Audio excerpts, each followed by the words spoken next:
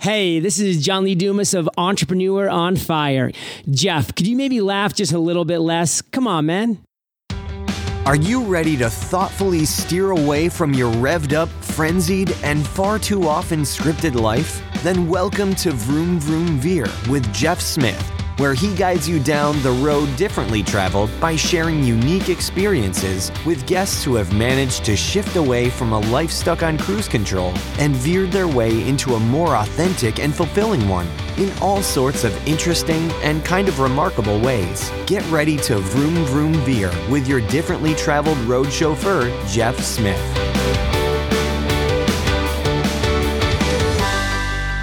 Joan Sotkin, thank you so much for being on Vroom Vroom Veer and welcome to the show. How are you? Okay, it's great to be here, Jeff. Thanks for having me here. Yeah, this is going to be fun. So let's talk a little bit about what you've got going on over at prosperityplace.com. All right. Well, I get bored easily. So Me too. I do too. I do it. So we I have do a that lot in of common. different things. Right now, I'm working on an online course. I've already done two others, but this one is my really big one. It's called Rewire Your Brain for Financial Freedom. Ooh, And I love that title. Good job.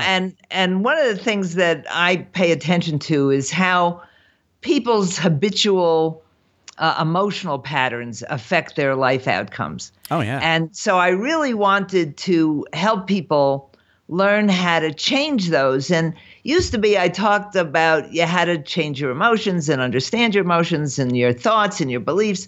And now I realize it's all a matter of brain science, that you just have to recognize the habits that you've got and create new habits, which is not the easiest thing in the world. No. So the course I'm working on explains to people how to do that. That's amazing. You know, I had another lady on my show, and she talks about brain chemistry as it relates to other mammals. Loretta Bruning, yes, Yeah, you know her.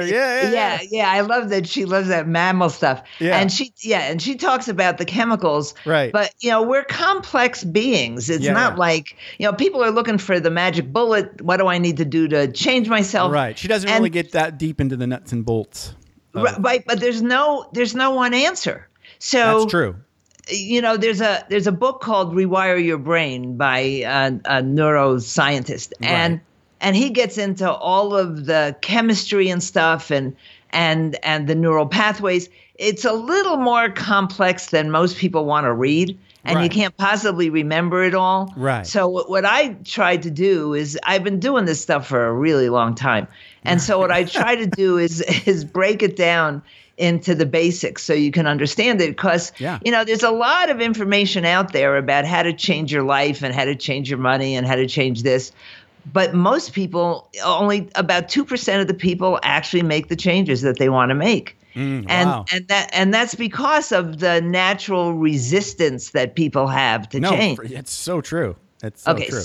So one of my goals is to help people understand why they resist, to recognize the resistance when it happens, and give them tools for overcoming that resistance. That's perfect. And for helping them understand that resistance, people call it self-sabotage, but it's not. It's just a natural reaction to change. It's almost like it's it's hard to practice. The same sort of thing is like doing any sort of change is going to bring on this, I don't want to do that. Well, actually, kind of feeling. Oh, okay, please. Actually, you have this part of your brain called the amygdala. Yes. And the amygdala is designed to ensure your survival. Correct. So it warns you when there's danger. Right. And the amygdala can't stand uncertainty. Right. So when you start changing, the response from the world around you is uncertain. And so your amygdala says, whatever you're doing is dangerous. Go back to what you were doing. Cortisol. and adrenaline, and it just tells you to go back to doing what you were doing before. Whatever you're doing now is not working for me. Okay, so right. So you have to use certain techniques to overcome the signals of the amygdala. And that's what I try to teach people. So because a lot of people when they go back to what they were doing before, they start blaming themselves and saying you're sabotaging yourself and everything else. But once you understand that it's just a matter, natural part of the process, basically, and it happens to everybody, and it's completely normal, right? Yes. Okay, well, we're on Vroom Vroom Veer, so we have to go back in time, and we have to tell stories from your life in which we hopefully get some sort of growth lesson. I think you get that, right? So Let's go back in time and talk about one of your favorite stories. Okay, so it's been a long time. I was born a long time ago. I think I am the oldest podcaster on the planet. On the planet. So congratulations. There have been a number of times when my life changed dramatically. Sure. But in 1975, actually in 76, okay, I gave away everything I owned. I was sick. I was broke. I had no idea what I was supposed to be doing. And I started feeling, and I had started meditating in 1972. So I was already kind of in touch with the inner self. Mm-hmm. And I was also on a health kick. I had given up sugar and have not eaten since 1973. I haven't eaten any sugar. So that my body was healing. There wasn't a whole lot of information around. Remember, there was no internet. There was no personal growth stuff going on. Not so much. I had everybody teacher. Was hungover from the 60s. Yes, and I had a teacher from India who gave a course called Creative Self-Fulfillment, and I learned a lot from him. And when I had no money and I was getting evicted from where I was living, I just knew I had to give everything away. And I had come to trust the inner guidance I was getting, even though it made no logical sense. My family thought that I was bonkers, becoming schizophrenic. Oh, wow. And so they didn't want to push me over the line, and they kind of went along with it a little bit. I wound up at my parents' house every now and then. But it was an amazing journey. As a matter of fact, I just published a book called The Search for Connection, which tells the story. I knew I was in the middle of an interesting story, so I kept a day-at-a-glance diary for 10 years. Wow. And about 6 years ago, I started creating a timeline and then writing the story. And I'm a good enough writer. It was an easy thing to do. And when people read the book now, they tell me, wow, that was really courageous. At the time, I didn't see that I had much of a choice.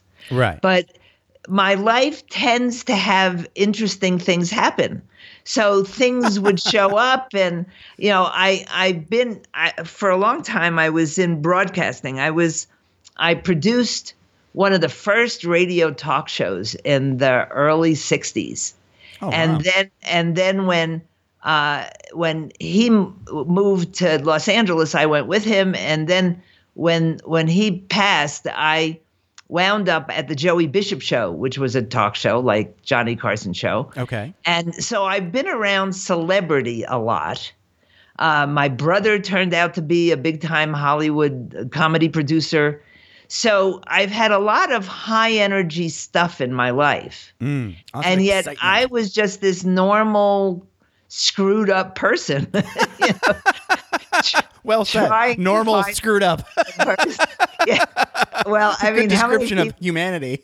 Yes, right. But they don't admit it. That's true. You admitted it. That's what made you unique. It, yes. Right. Yeah. And so to me, I've learned that life is only as interesting as you make it. When people get bored, I don't understand bored, because particularly with the internet, there are so many options. Right. When people say, I can't make a living, there are so many options. All you have to do is get out of your self-absorbed pity pot and get out there. I love that. That's very military stuff, If you stop your whining, slap them. Well, I was lucky. My father was also a little nuts. Yeah. And we were the only Sotkins in the country. Okay. And so he had all these rules for Sotkins. And he taught us that if you're a Sotkin, you're supposed to be different. Which that's awesome. Which had its problems, but now as peer group and all that stuff. Yeah, as a kid, that's kind of hard. Right. But where I am now, at times my brothers, I have two brothers, and I call it the curse of the Sotkins, because like one brother, his appendix were in the wrong place, my kidneys are in the wrong place, the other brother became, multimillionaire, and we call it the curse of the Sotkins. You're supposed to be different. Well, there you go. There we Sins are. of the father. Right. So when I got online in 1995, and there was no internet in 1995. Yeah, we had the browser for 6 months. There were already 500,000 sites. Everybody was on let's see here, CompuServe, yes, America Online, maybe, if that was around yet. I don't know. And the way I got online, after I had been wandering for all those years, I said and I still had no money. I said to my mother, if I had a computer, I could make a living, because I used to do desktop publishing. So when I had those little Macs, and the original square box, black and white because dealies. I had built this big crystal business in the 1980s on this little Mac. I was mailing out 50,000 catalogs at a time. Wow. And so she gave me her credit card for Circuit City, the now deceased Circuit City. Yeah. And I got my first multimedia computer. And on it was this little icon that said AOL. Right. And I clicked it, and the modem made all these funny noises. And I was online. And I thought to myself, my God, this is the future. It is. And I said to my mother, I want you to take out a bank loan for me so I can sit in front of this thing and figure out how to use it. Right. Which she did, and I sat in front of the computers for 10 hours a day. There was no Dreamweaver or WordPress or anything like that. There wasn't even a graphic interface for the. But this was 6 months after the. Oh, there was the very basic. Yeah. Okay. 6 months after. It was a text-based browser, more or less. Right. So, I bought a book on HTML. Wow. And within a month or so, I had my first website. Holy cutting edge, Joan. Yes, and now I was an English major, qualified to do nothing. So, well, you were qualified to write a lot. Yeah. So it wasn't like I was a techie of any kind, but I remember when I used to try to do tables, and I couldn't figure out how to do it. So I'd find a site that had tables, and I'd look at the source code, and I'd copy the table and then put in my information. That's what everybody's doing. So that's what everybody's doing. It was hard. So, and I was living in California at the time, and one day I had awakened and heard this message in my head that said, "You're moving to New Mexico." And I thought, what would I want to go to New Mexico for? I had been here once and was sick from the altitude the entire time. But by this time, I knew to listen to that inner voice. Okay. So after I made enough money online to pay my basic expenses, right, I put everything I owned in my car, which was not a lot, and I had $200, and I came to Santa Fe. And so there's been a series of life-changing moments, because moving to Santa Fe, I was really sick. And after I got here, I wound up in the hospital for a month, and they fixed my stomach. Had I been in California, I would have wound up at the Charity Hospital in Torrance, where I know you are. Right. Okay. Yeah. But in Santa Fe, since we only have one hospital, they had to take me. So I wound up in a private room, well taken care of, and they fixed my stomach. I had this serious surgery, and my stomach was fixed. So it's been a series of stories of being sick and getting well and learning to heal and learning to meditate. And I see that it's just becoming who I am today. And I happen to be very healthy, very happy. I have more peace of mind than 99% of the world. Right. And what I see is I talk to a lot of younger people, and they're in such a hurry to finish. And right. Or there's such I think like today, one of the biggest epidemics, is being busy. Right? Is that that's the kind of attitude, it's like. But I've had people in their 20s and 30s say to me, I haven't reached my income potential. In their 20s and 30s, right? And I'll say, damn right you haven't. And and that's a good thing. Yes, you're just getting started. Right. And it's not that they're in a hurry. They've gotten this message that they should accomplish X, Y, and Z. Right. And there are no rules. I mean, if I was following rules that other people follow, I wouldn't be Joni Sotkin. Right. And I mean, the stuff I do, I mean, I take really good care of myself. I sleep 6.5 to 8 hours a night. I never use an alarm clock. Nice. I meditate every day at 4:30. If people call me at 4:30, the message they leave on the answering machine is, "Oh, you must be at dog park. I'll talk to you at another time." I just turn my computer off. I don't turn it on Sundays. Good and call. I like that. I just have learned that if I'm in a hurry, I'm in the future and I'm not living my life. Yeah. For me, that sort of like hurry sort of energy about me, just I can't get anything done. I become like really useless. Right. Well, it's, I mean, what happens is when you're in a hurry, you tend to do things you don't really have to do. Okay. And so you're wasting time because right. it all evens out. It's like time karma, Time karma. I like that. That's good. I never used that term before. That just came out. Okay. And let's get a TM real quick. Yeah, right. So it's like, if you're in a hurry, you're missing the now, and life is just a series of nows. Yeah. So you're not in your life. And I love having these things happen that you can't explain, where you'll ask a question and someone will come along and give you the answer, even though you weren't asking anybody the answer. Or right. And in the book, The Search for Connection, I have a whole lot of these things where things happen that make no logical sense. Now, this is scary to a lot of people because it's the unknown. Right. And so your amygdala goes, danger, danger. Danger, Will Robinson. but I love these things. And, I love those too. And in order to experience them, you have to get out of the future and you have to stop that adrenal response. I was lucky in a way because I almost killed my adrenal glands.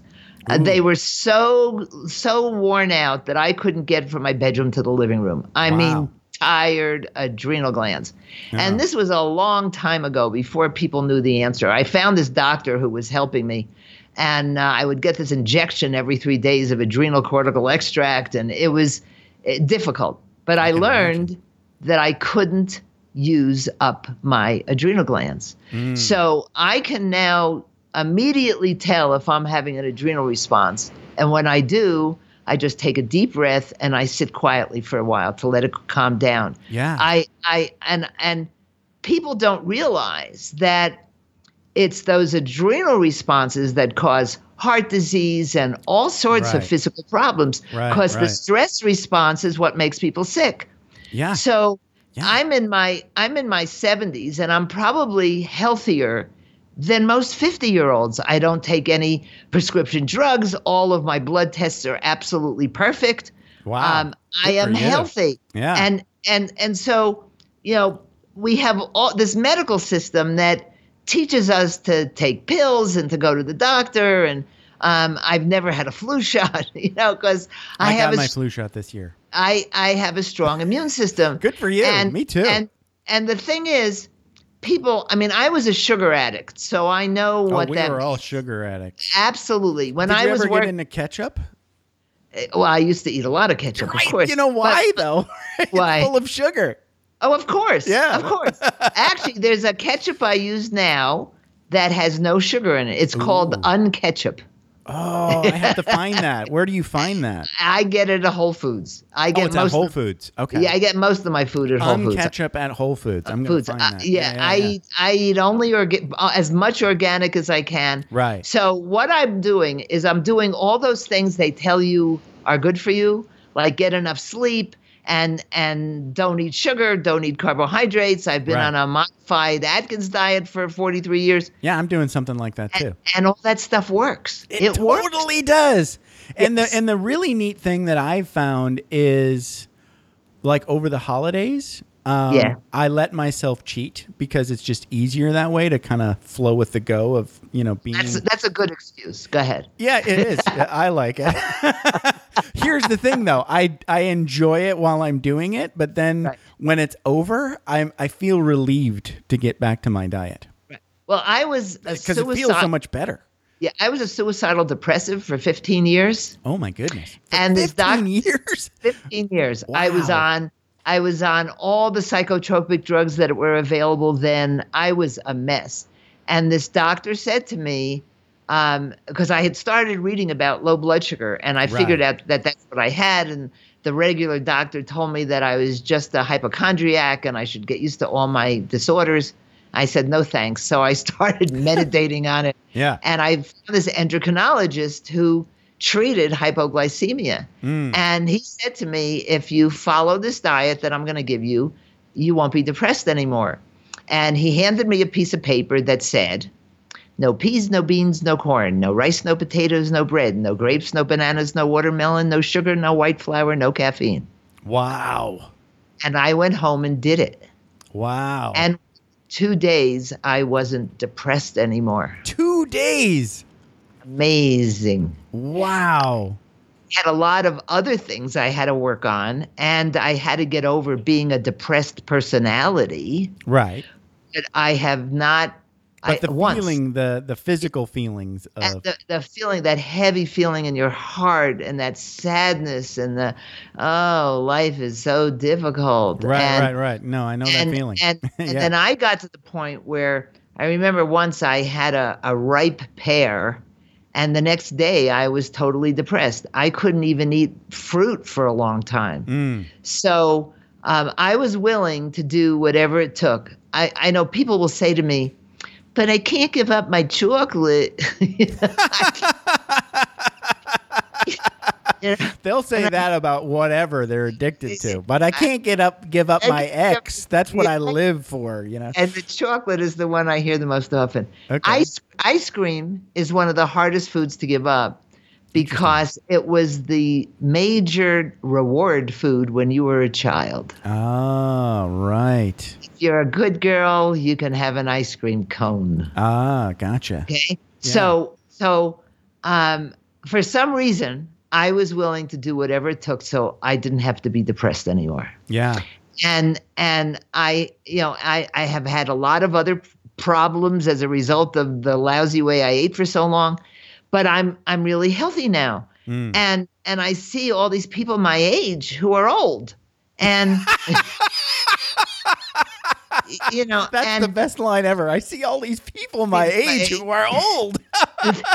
But I'm not an old person. No. I tend to hang out with people who are 20 years younger than I am. Wow. And the fact that I'm doing a podcast and that there are a lot of people in their 20s and 30s who are in my orbit because I'm chronologically mature, but I'm not old. I have not stopped learning. Right. I have not stopped listening. I do new things all the time. You've got a growth mindset. Absolutely. Absolutely. So, people are willing to live in fear. They're willing to live in dissatisfaction. They're willing to live in these states of mind that I don't know why they're willing to do it when they have the choice to do something else.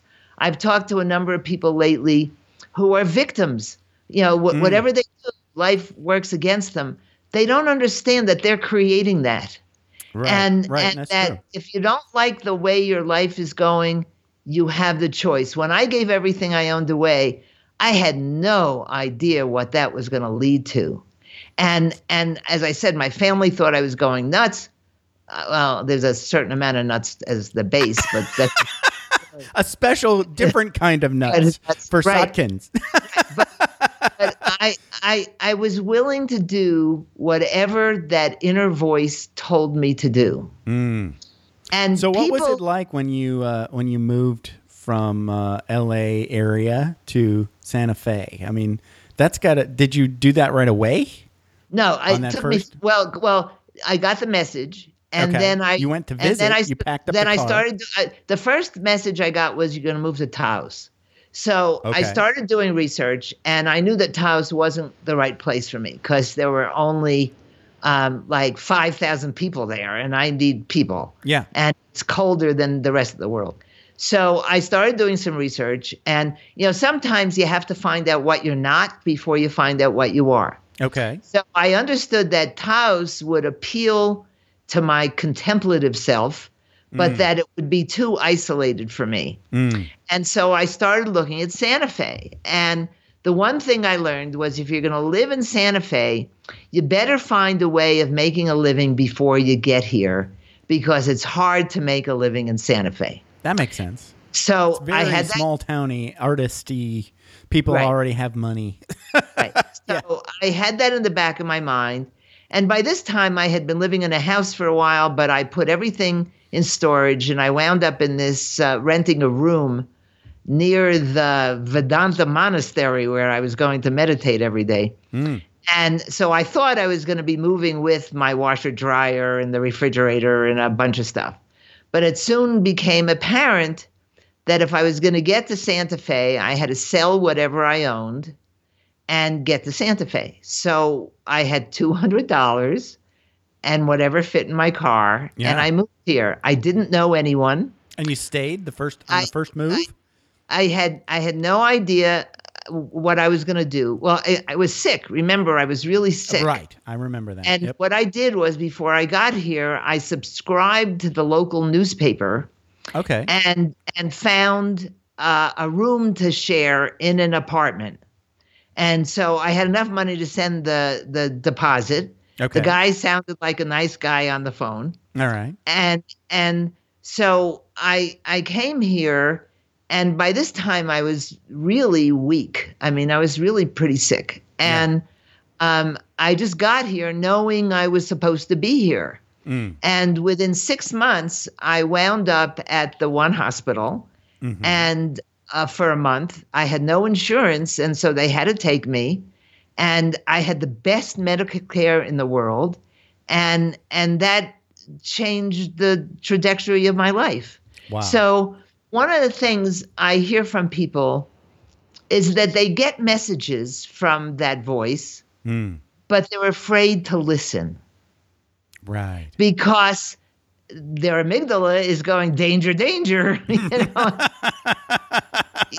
and they buy into that. And to me, if you don't allow your life to be an adventure of some sort, you wind up, I see all these people stuck in corporate and stuck here. There's a guy who has a podcast called Join Up Dots. Yeah, and he I know that guy.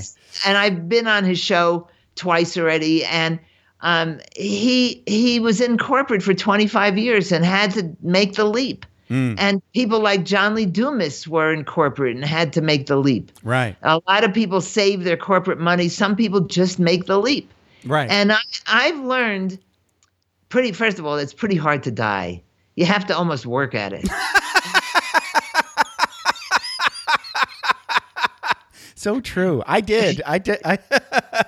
That's a whole other story, but yeah. I mean, I came close. I mean, I came damn close. But the body has the ability to heal itself in an amazing way. Yes. And if you ask for help, you'll find it. And life is so much more open and exciting than it has to be if you're angry all the time. You know, I also learned because when I went through depression and then came out, right? Yeah. And you can talk to this too, because when you have that sort of experience, the volume of day-to-day BS that would normally, pre shithole of the universe, right, would probably stimulate a greater volume of amygdala response, is what we're saying today. Right. But after, it's also you've built up some muscle to deal with that. It's also a serotonin response, which Loretta Bruning talks about. Right. I figured out when this doctor was helping me one day, I got the urge to go to this bookstore, and I just put my hand out, and he specialized in blood sugar disorders, and I opened up to this page, and it talked about how the pancreas, the insulin is one of the ingredients in serotonin.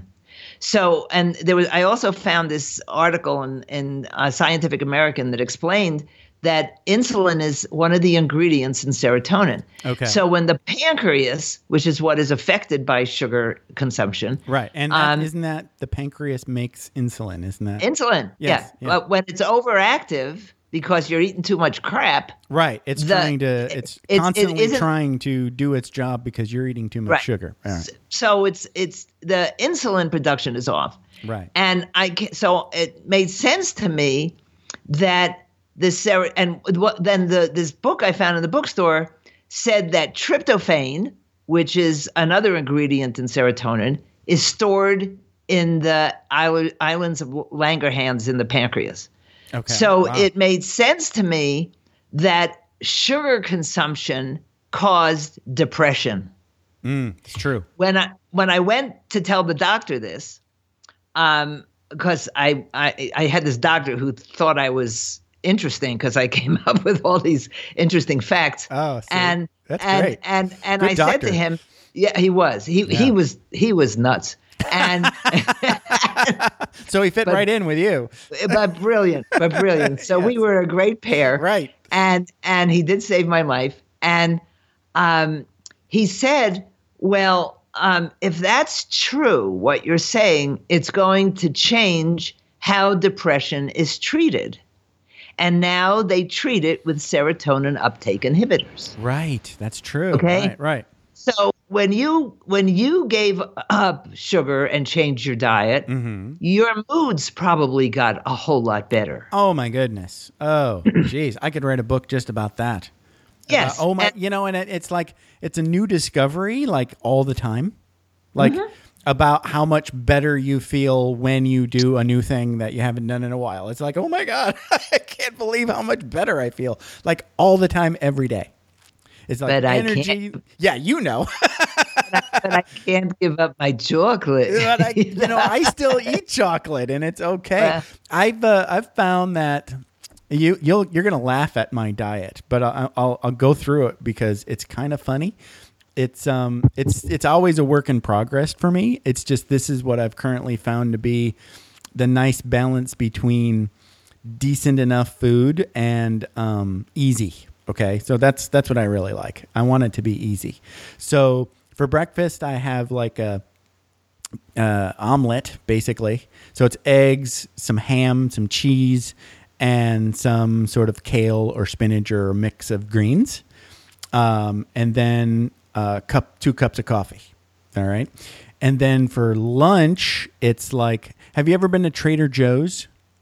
Every day. Yeah, there you go. They've got all these really great salads that are amazing. Yeah. So I get like 4 or 5 of those as a variety, and those serve as lunch, and they all have to have chicken.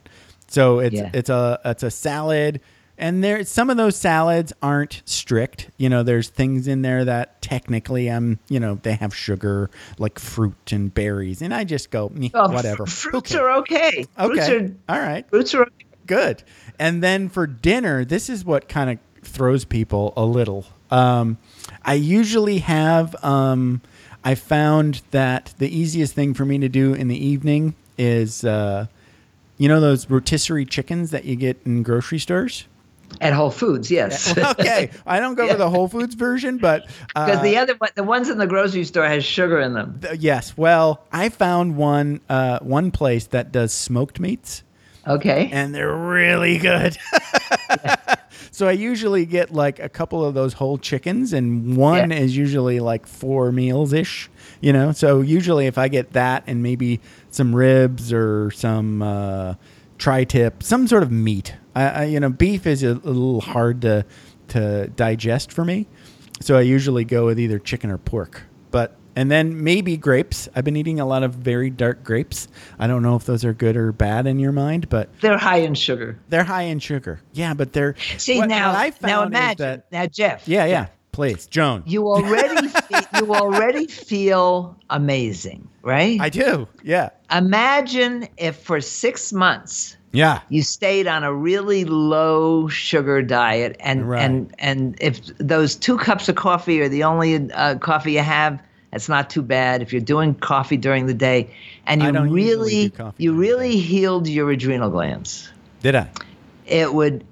You'd feel even better than you feel now. You probably can't imagine that. Probably not. Okay.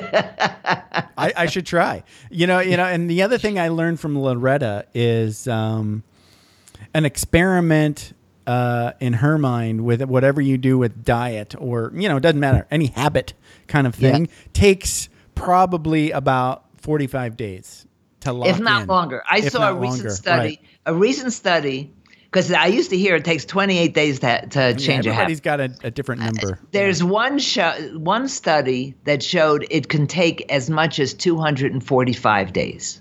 Wow. My goodness. You have to make a commitment to a lifestyle change. Right. Now, and a lot of people I think it gets easier after 45 days. It is. Yeah. But you have, in this course I'm doing, I say the only thing you have to do is make a decision. And to choose one habit that you want to alter and to work on that one thing at a time. Mm-hmm. Because then you get used to it. Because what happens when you start changing your habits, you get what I call the moving stupids, and which are easy to it's like when you move from one house to another. Yeah. You get really stupid. You don't know where anything is. You lose your wallet. You lose your keys. You bump into things. Right. And I checked this out with a neuroscientist, and he said I was absolutely right. He just thought it was funny that I was calling it the moving stupid. And what's happening is you've got the old neural pathways that are the habit. Right. And you're building new neural pathways. And so you have both of them in existence at the same time. So when you go to do something, it takes your brain a little bit longer to know which side to go on. Right. So, and that's the moving stupids. It's like you move to a new house. There are going to be days when you might even drive home from work the old way because drive to the old house. Damn it. Yes, because that's the moving stupids. Right. Because your brain hasn't been trained enough. And so when you're creating a new habit, what you're doing is creating new neural pathways in your brain. It's like you're making a new circuit in your brain. Absolutely. And your brain has the ability to clean out the old circuits. Right. But it doesn't happen right away. Stop using it. Exactly. You have to stop using it. So it depends upon what you're eating and how you think. And I mean, because we're complex beings, it's not, just this easy thing to do. And so I'm hoping people will understand that when they think they're sabotaging themselves, they're not. It's just their brain hasn't got used to the new habit. And you need a strategy. And an understanding and an awareness, of that. okay, I'm gonna feel crappy Exactly. when I do going, this. This yeah, is not going to be easy, right? And the way I say it is, you're in this tunnel of transition. Yeah. And the tunnel's dark. You have no idea how long it is, and you have no idea what's on the other end. Right. You're definitely going to need some flashlights. And you're also going to need some support. Right. It's really hard. I spent a lot of time at the 12-step programs. I went to Overeaters Anonymous and Codependence Anonymous and Debtors Anonymous because it's support. And when you say out loud what kind of trouble you're having, and there is no crosstalk, so people can't make comments about what you're saying, it's so much easier. That's why coaches are so important, because if you're just seeing the world from your point of view, you're missing a whole lot. And, you have the advantage of having been in the military, which is where you learn discipline. Right. And most people think that discipline is a dirty word. But even with as oddball as I can be, because I'm not following a traditional path, staying off the sugar for as long as I have gives me a level of discipline that very few people have. Right.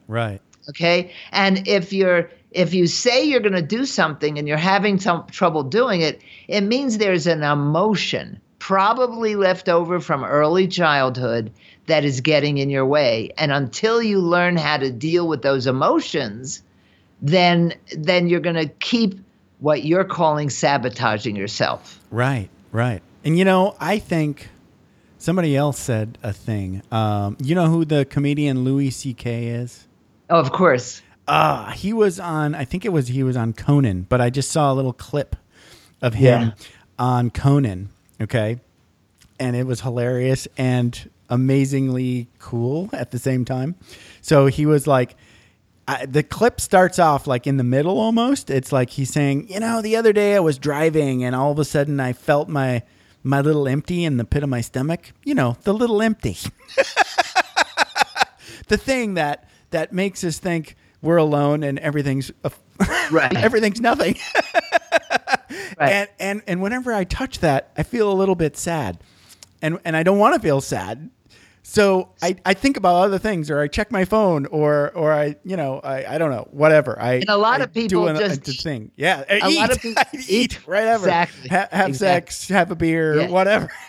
Yeah. They distract themselves was his point. And he said, instead of doing that, I decided to pull over, and I just decided to let myself feel sad. Mm-hmm. And I cried for about 15 minutes like a baby. And then I felt amazing. And I was like, wow, that was the best. I've never seen anybody do that on TV. That's great. Yeah. That's great. The system that I use is recognize, release, replace, and repeat. Okay. So let's go through those. Yeah. Recognize. Okay. So he recognized that he was feeling sad. Yeah. He let himself feel it. Right. And he cried. That was the release. Mm. And then you say, well, what would I rather be feeling? Because if you have a habit, for example, of feeling disappointed, that's a very common feeling. Right. I'm so disappointed every time I do something, it doesn't work out. Well, that's a habit, and it's a feeling habit, and it started in early childhood. And so if you say, what would I rather be feeling? The answer could be satisfied. And so I'll say, well, do you know how to feel satisfied? Mm. And someone like Louis K. does, because they applaud and he gets, he's had enough success that he knows the feeling. So, and everybody has had something in their life that's satisfying. Just about everybody. Right. And so you remember that feeling. Mm. So the next time you recognize that you feel disappointed, you take a deep breath and say, I'd rather be feeling satisfied. And you conjure up the feeling. Mm. Or you do a gratitude inventory. What do I feel grateful for today? Right. In other words, the idea is when you recognize, and I think it's a good idea to feel the feeling. Me too. Yeah. I mean, it's because then you're not getting into the habit of avoiding all the time. But also, emotions by their nature need to be expressed. There was a guy, John Bradshaw, who called it energy in motion. And actually what it is these neuropeptides, these little biological things that attach themselves to your organs. That's why you feel something in your abdomen. You feel something in your shoulders. Right. Because that's where the feeling is kinesthetically happening. And if you don't express the feeling, those molecules of emotion get stuck in. Right. So Yes. you've got all this. So imagine this. You've got all this anger that's built up. At one point, I wasn't ever allowed to get angry when I was a kid. Oh, wow. And my Right. stomach ruptured Oh, my goodness. because I So that's where all it went. Yeah. I swallowed my anger for so long that my stomach ruptured. Okay. Oh, my goodness. So a lot of disease, there's a whole branch of medicine called psychoneuroimmunology, which is the connection. That's amazing. Which is the connection between emotions and disease. Right. So when you don't express the emotion, it's going to express itself. You're going to have an accident. You're going to break For a sure. bone because it's the energy releasing. You're going to get sick. You're going to have something explode in your body like mine Right, did. right. So once you recognize the kinesthetic experience of the emotion, you don't have to have a word for it, then you can make the sound of the emotion or just let yourself feel it. Feel it to the point where you think you're going to die and you're not. I mean, it's You won't, like, right.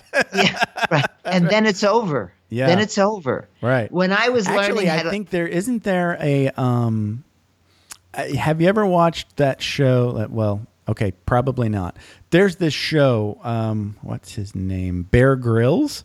He's like this ex special forces guy from England, and doesn't he do the animal stuff? No, well, he's like I a guess- survivalist guy. Okay. So And he takes celebrities out and puts them in danger, right? right, it's like doing the firewalk. A little bit, but a little Okay. bit more intense. Exactly. They I've done the they firewalk. actually think that they're going to die.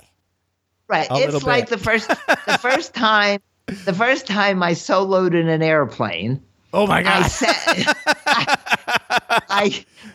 I sat on the tarmac for at least 30 minutes facing my death. Yes. Wow. Wow. Which is worth, dying or not doing this, Right. And I finally decided I had to do it. And it's the most amazing feeling. It screws up your adrenal gland for days. Right. But it was, when it's the when you get done, right? So Yes, that when you're yes. watching the show, so like Yeah.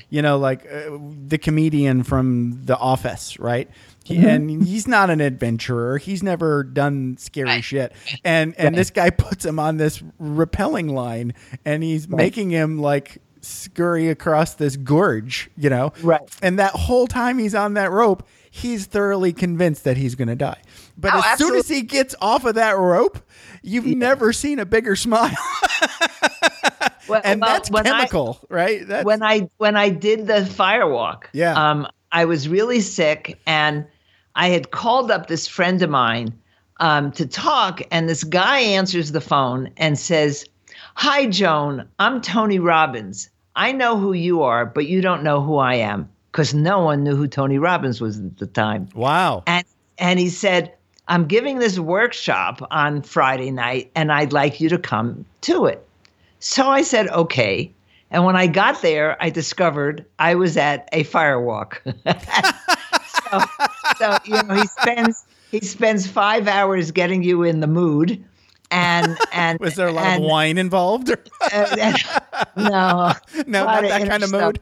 Okay. No. And so we go out to the fire pit, and I get at the end of the line, and I'm saying to myself, because I was really sick at the time, and I kept saying, when I feel better and I know I'm going to a firewalk, I'll do this, but I don't think I want to do it tonight. And and I'm standing online, and this voice inside of me says, "Joan, you can do it." And I walked over to the Coles, and they have a catcher on the other end to give you a hug when you finish. Yeah. And it changed my life, because that's when Really? I knew that I had the power within me to get healthy. Wow. That what was going through your mind? Did you think that your feet were going to be all blistered and burned, or? But by that time you're in a hypnotic state. I mean, that's what they do for the 4 or 5 hours before you. They're hypnotizing you. They get you into this jacked Zone. up state. Yeah. Where you're willing to try it. But I was the last one to try it. Yeah. And it changed my life. And then when I did the solo in the airplane, that was another one. Then I have a friend here in Santa Fe who leads ropes courses.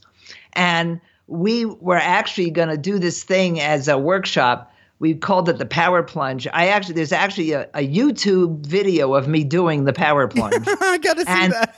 And I climbed to the top of the 60-foot pole and then jumped off. Wow. Of course, you've got, ropes and harnesses and everything else. Yeah. And there's a YouTube video of my doing this.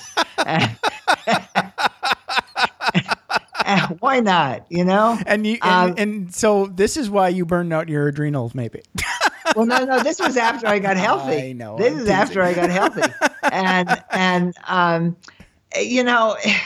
there's so much more to life than most people allow themselves to live. That's true. They spend so much of their time being careful, right, that they miss the interesting parts of life. And so if at this age I can be any kind of inspiration for people to step out of the little cage they've created for themselves, right, and take a chance. That's what this book is that I wrote, The Search for Connection, right. Because it's the story of all these things, and learning to listen to that inner voice. It was like, what do you got to lose? It's and if anger is what's spurring you on, that's not it. There really is this place inside of us that is a place of peace. So if your inner voice sounds like Gilbert Gottfried, you need some help, is it? Yeah. Or like Donald Trump. You don't. If you're angry all the time, that's an adrenal response. You're going to wear yourself out. Yeah. And life is going to look very dark. It's going to look like the worst possible place. Yeah. And I live in the same world as people who only see the darkness. And I rarely have anything bad happen to me. The worst thing that happened to me lately is that I got a bill from my insurance agency. They had raised the premium on my car a couple of dollars, and they charged me $7.50 for a policy change. I got annoyed. That's the current level of what can annoy you. What pisses me off, wow. Right? Joan, you got a rough.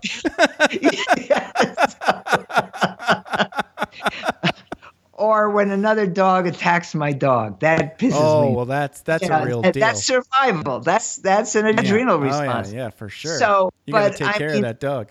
I mean, a lot of people crave peace of mind. They think it's going to come from something external. It has to come from inside of you. Right. And you have to make the decision to be a peaceful person. It's true. A lot of people can't make that decision. We live in a dualistic reality. So for every plus, there's going to be a minus. Right. I'd rather be on the plus side of things. Amen. Who wants to be on the dark side? Right. And I think you can make that choice. It may take a little work because you have to change all your habits, but it certainly is there for you if you want it to be. Amen. This has been a blast. We're actually over an hour. Can you believe it? That was a lot of fun, Joan. You're a hoot. You can be on my show every week. Okay, so let me make sure I get your URL right. So you are at prosperityplace.com. Oh, are you still at joansotkin.com too?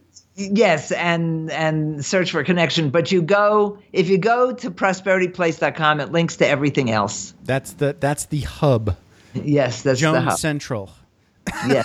prosperityplace.com. Yes. And I'm the only Joan Sotkin in the entire world. So if you're you the Google only Joan Sotkin in the entire world on the planet. Wow. Yeah. That's yes. pretty impressive. It is. I am Especially not when the only Jeff Smith. especially when you have a last name like Smith. I have a friend who's John Smith, and I can't imagine. I am the only Joan Sotkin, and so if you... So you can't get away with anything. No, if you Google me, I've been online for 21 years. I have to there do are that. page after page after page of Joan Sotkin, so you can't miss me. This has been a hoot. All right. So thank you, Joan, and you have an awesome day. You too. It was a pleasure. Bye-bye. Thanks for taking the time to ride along with us on another episode of Vroom Vroom Veer. For podcast info and show notes, be sure to head over to vvveer.com. That's VVER.com. Man, that's fun to say. And we'll catch up with you next time here on Vroom Vroom Veer.